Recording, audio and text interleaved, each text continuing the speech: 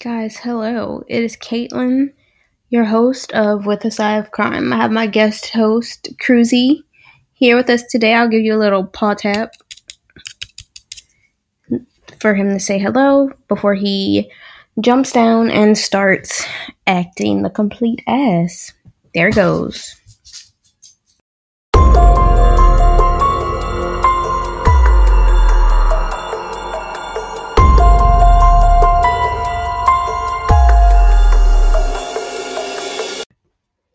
I'm sure you're all wondering, just chomping at the bit to know what we're going to be cooking this week. Well, I have a delicious, rich recipe for you. It will make your stomach hurt. Like, your farts will be very hot after you make this, but I think it's worth it. So it's going to be a crawfish fettuccine. If you're in a different country, I don't know necessarily that you'll have all these ingredients, which poses a problem. So now I'm going to try to think of things that are more friendly to people in other countries. But let me just go ahead and get into this recipe.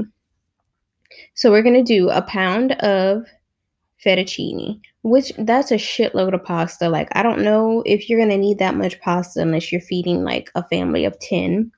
So we're going to just do a classic crawfish fettuccine, like I said. Okay, all that pasta. If you're okay with having like a week's worth of leftover pasta, then you just be my guest. I usually do about half the box. There's 3 of us in the house. Well, maybe like 3/4 of the box. Because pasta just like, that shit, it just, I don't know, it like multiplies in the pot. You're going to need a half a stick of butter. If you don't have butter, which I didn't, and I didn't want to use margarine because I really feel like that's gross, I used olive oil to saute my veggies, which brings me to my next ingredient. You're going to do a 10-ounce bag of frozen seasoning blend, which they don't have in some places. Like, we went to Arizona to visit my uncle, and they didn't have seasoning blend. So if you're bougie, or if you just don't have access to seasoning blend, or you don't know what that is. So, as I was saying, before the dogs started going wild, a green bell pepper, a red bell pepper, and a white onion, and you're going to chop all that up, and you're going to saute it in your butter, half a stick of butter, or really however much butter you want to use. Like, I'm not going to judge you if you just really like butter, or if you just want to use olive oil, or if you just want to use the bag of seasoning blend, because cutting up onions and peppers is a hassle. It is. Get 2 cloves of garlic. You're going to mince those up, or you could just use like 2 teaspoons of the already minced garlic. Work smarter, not harder. It says use salt and pepper to taste, but I use Tony's, but I'll get into that in a minute. You're going to get a pound of crawfish tails. Like, if you have some left over, if you had a crawfish boil, if you peel the tails and have tails left over, or if you're getting frozen tails, I would 100% recommend getting Louisiana crawfish tails. The ones from China tend to be really like stringy. They're really like break up really easy. So that's just my professional Louisianan opinion. Like, if you like the Louisiana crawfish tails, you do as you please. You're going to need a cup and a half of half and half. A pound of Mexican Velveeta. I got the jalapeno kind, and it was so good. And then you're going to get some Kraft Parmesan to sprinkle on top. I don't think we did that, but do you do what you want? So you're going to melt your butter in your pot, and then you're going to add your seasoning blends. It's going to be your onions and your peppers, and you're going to cook them until they start to get a little tender, turn a little bit brown. So then you're going to add your garlic to the pot. Okay, so after you let that cook, simmer a little bit, add your crawfish tails. And before you put anything else, after you add your crawfish tails in, sprinkle some Cajun seasoning, i.e. Tony Chachere's, on the top of it. Okay, and let that cook down for a little bit so you can get some of that flavor in there. And then put your half and half in. Okay, just let it sit for a little bit, have it on a low heat until it starts to bubble, but stir it like frequently. You don't want your sauce sticking to the bottom of the pot because it's a hassle. I mean, unless you have a nonstick pot, then, live your best life. Take your Velveeta. Like I said, I used the jalapeno kind and it was really good. Cut it into squares because it'll make your life a whole lot easier. Cut it into squares and then just place them, throughout the pan of crawfish tails and let that melt down. And then you're just going to let it cook and keep stirring it till you get like a nice thick sauce. And then you're going to boil your pasta. And then once your pasta's boiled, your meal's pretty much done. You can sprinkle some cheese on top, have a nice, rich Louisiana meal. Like I said, that will really have your stomach cutting some flips, but it is worth it in the end. It is so good. So if you make this recipe, let me know what you think. Get to cooking. Then we could sit down, get into our story for this week, and remember that the dishes that we discuss on this show pair best with a side of crime. So let's get into it. I never knew making a podcast could be so easy until one of my friends told me about Anchor. So if you don't know what Anchor is, let me just break it down for you. It's free. There's creation tools that allow you to record and edit your podcast right from your phone or computer. You don't need any fancy programs. Anchor will distribute your podcast for you so it can be heard on Spotify, Apple Podcasts, and many more and save you a whole lot of time. You can make money from your podcast with no minimum listenership. It's everything you need to make a podcast in one place. Download the free Anchor app or go to anchor.fm to get started. As far as our case goes for this week, there seems to be a thing with trios. They say things happen in threes, and I didn't realize it. That it was going to be 3 episodes of trios until I decided to cut this episode into 2 parts, part 1 and part 2, because it is just a lot of information and it's a very crazy. You're going to see. Let me get into the case and then you can draw your own conclusions from this. So this is a case of the West Memphis 3. They have a movie about it called Devil's Knot, and it's the true story of the West Memphis 3. It's a crime novel as well about the murders of 3 8-year-old boys and the 3 teenagers that were charged with the crime of their murder. Okay, now these 3 teen boys became known as the West Memphis 3, which I originally thought it was the 3 little boys who were killed, which was not the case. The book revolves around the idea that the 3 boys were convicted based on the satanic panic that was happening in the early 90s instead of actual evidence. So on May 5th, 1993, 3 8-year-old boys were reported missing, and the boys were Steve Branch, Michael Moore, and Christopher Byers in the West Memphis, Arkansas. The boys were best friends. They were all second graders at Weaver Elementary. They were supposedly last seen together by some neighbors who had seen them playing outside around 6:30. Now, in the movie, the boys were supposed to be back home. Well, at least Steve Branch was supposed to be home by 4-ish. And his father went to pick up his mother that night from work, and he had never came home. So the first report to the police was made by Byers' adoptive parents at around 7 p.m. that day. The police did a limited search of the neighborhood and the surrounding area that night, as well as the neighbors did a search as well. A more thorough search came the next morning at about 8 p.m. They had some daylight. It was easier. The searchers checked all of West Memphis, but put majority of their focus on Robin Hood Hills, which is where the boys were reported to have last been seen. Searchers looked for the boys as a human chain, so they were shoulder to shoulder and swept through the woods, but they did not find the boys. At about 1:45 p.m. that day, a parole officer saw a boy's black shoe floating in the muddy waters of the creek that led to a drainage canal. A search of the creek revealed the boys' bodies. So he saw the shoe and then started feeling his way through the bottom of the creek, and that is how he found the bodies. The boys were naked and had been hogtied with their own shoelaces. Their right hand tied to their right feet and vice versa. Their clothes were also found in the creek, twisted in the mud with sticks. The clothing was inside out, and only the underwear of one of the boys was recovered. Christopher Byers had lacerations on multiple parts of his body and mutilation on his genitals. Autopsy revealed that Byers died of multiple injuries, but the other boys died of multiple injuries plus drowning. It was suspected that the boys were raped, but an expert disputed this theory.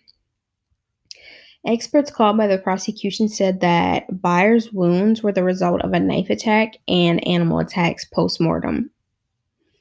The police thought that the boys were killed where they were found, but critics of this theory believe that the assault, at the very least, happened somewhere else. As far as the suspects went, the police almost unfairly went after 3 boys in the community who stood out as being different. They were outliers in the community, and suspicions immediately fell on them. The 3 boys dressed in black, they had long hair, and they listened to heavy metal music. And like I said, there was a satanic panic at this time, so people were really on witch hunts for people who were different. In Arkansas, being different was essentially the same thing as being a criminal. There were rumors of Satanism, animal sacrifices, and even human sacrifices. Damian Eccles, Jason Baldwin, and Jesse Miskelly were painted as a trio of satanic followers, with Damian as the ringleader and the other boys as his satanic minions. The 3 boys were charged, tried, and sentenced for the murder of the 3 boys. The people of West Memphis slept easier because they felt that their little town was safer. Despite feeling safer because the boys were now in prison, the residents of West Memphis didn't know about the other suspicious activity surrounding the killings of the boys that the police willingly ignored. The same night that the boys went missing, a black male went into a Bojangles located about a mile from the crime scene. He went into the ladies' room, and according to the workers in the restaurant, he seemed disoriented. The man was bleeding and had left smears of blood on the bathroom walls. Officer Regina Minks responded to the call through the Bojangles drive-thru, but by that time, the man had already left, and the police didn't investigate the bathroom that night. The manager thought there may be a connection between the man and the case. He reported the incident, and officers checked out the ladies' room. The manager gave the officer a pair of sunglasses he believed the man had left behind. Detectives took some blood samples off the tiles and the floor of the bathroom. Brunridge, who was a police detective, said he lost the blood scrapings. A hair belonging to a black male was found on a sheet wrapped around one of the victims. There were 2 other teenage boys that were suspicious as well, Chris Morgan and Brian Holland. The boys abruptly left for Oceanside, California, 4 days after the boys' bodies were found. Morgan was casual with the boys as he drove an ice cream truck in the neighborhood. After being arrested in Oceanside, the boys took a polygraph test, and both of their tests indicated deception when they were asked about involvement in the boys' murders. Morgan admitted to having a long story of drug and alcohol abuse, as well as frequent blackouts, which led him to say that he could have killed the boys, but he didn't remember if he had. He ended up recanting that statement. Blood and urine samples of the 2 boys were sent to West Memphis, but aside from their arrest in California, there was no further indication of their arrest or investigation as suspects in this case. There was also suspicious activity from family members of the boys. Despite that, prosecution moved forward with the trial for the 3 boys.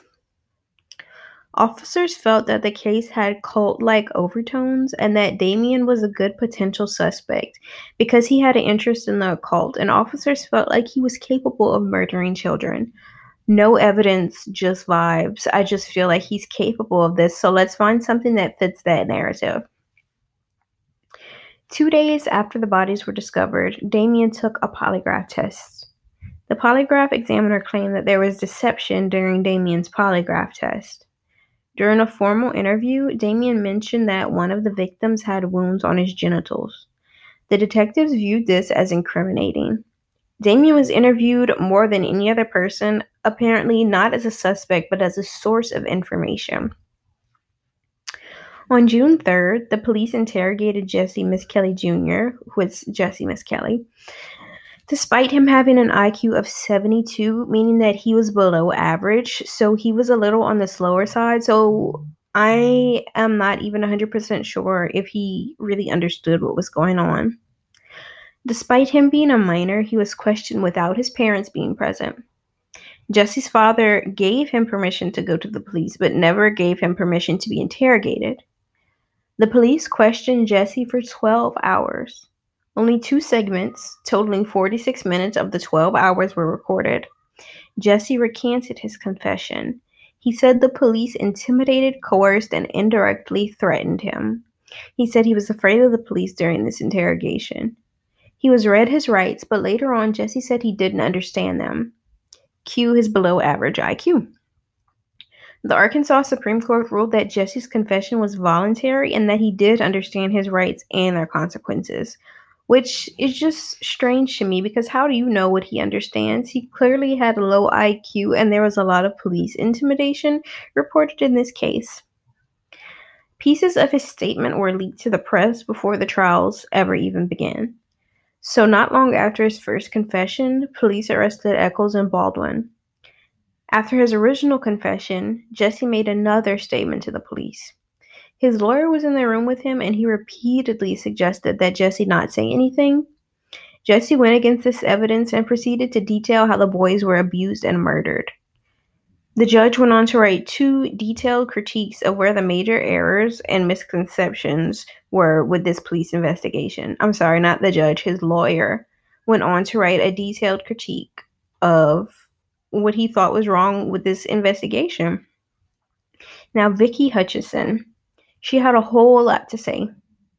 She was a new resident to West Memphis, and she played a pretty big role in the investigation despite her recanting her story later on, blaming it on, what else, coercion and intimidation from the local police. On May 6, 1993, earlier the same day the boys were found, Vicki took a polygraph test to determine whether or not she stole money from her West Memphis employer. Her son Aaron was also present, but he was apparently such a distraction that the polygraph test could not be administered. Now, Aaron sometimes played with the boys who had been murdered. He mentioned to the officer administering the polygraph test that the boys were killed, quote, at the playhouse. The bodies had been found where Aaron suggested they had been found. Aaron claimed that the boys had been murdered by Satanists who spoke Spanish. But every statement after that was highly inconsistent. He was unable to pick out Damien, Jesse, or Jason from a lineup, indicating that he was either lying, that the boys were not the ones who committed the crime, or both. About June 1st, 1993, Vicki agreed to let the police tap her house, and Jesse set up a meeting between her and Damien. Vicki said that Damien made no incriminating statements or claims during their meeting, but she also told the police that about 2 weeks after the boys had been killed, she, Jesse, and Damien went to a Wiccan meeting in Arkansas. Vicki claimed that at this meeting, Damien got drunk and bragged about killing the boys. Vicki was unable to recall the location of the Wiccan meeting and never named anyone else who was there. She supposedly implicated the boys because she wanted to avoid the theft charges herself. As far as the trials went, Jesse Miskelly was tried by himself, and the other 2 boys were tried together. Now, under the Bruton Rule, which was a 1968 Supreme Court ruling, Jesse's confession could not be used against the other 2 boys, which is why he was tried separately. They all pled not guilty. During Jesse's trial, an expert on false confessions testified that the brief recordings of Jesse's interrogation were classic examples of police coercion and intimidation. Other people also noticed that Jesse's confessions were inconsistent with each other, as well as him saying incorrect details about the crime scene and victims. Like, for example, he said something along the lines of wire or string being used to hogtie the boys when really it was their own shoelaces. He also admitted that he saw Damien rape one of the boys. Now, there was initial suspicion that the boys had been raped because their anuses were dilated, but upon forensic investigation, there was no evidence of rape, and it turned out that dilation of the anus is just something that happens post-mortem. A jury convicted Jesse of 1 count of first-degree murder and 2 counts of second-degree murder. 3 weeks later, Damien and Jason went on trial. The prosecution called Dale Griffiths, who graduated from an unaccredited university, as an expert in the occult to testify to the murders as being a satanic ritual. On March 19, 1994, the court convicted both boys of 3 counts of murder. Damien was sentenced to death and Jason was sentenced to life in prison. So after the loss of 3 young boys, this town was willing to sacrifice 3 more boys who may very well have been innocent just because they were different. Now in the second part next week, I'll be discussing the aftermath of the trials, the verdicts, the criticisms of the trial, and the new evidence that appeared later on. Thank you guys so much for listening. If this is your first time, I really appreciate you popping in. If you are a return listener, I really appreciate you coming back. Feel free to subscribe on iTunes, Apple Podcasts, Spotify, Stitcher, wherever you listen to your podcast. And definitely feel free to drop me a rating and review. Thank you guys so much and have a good night.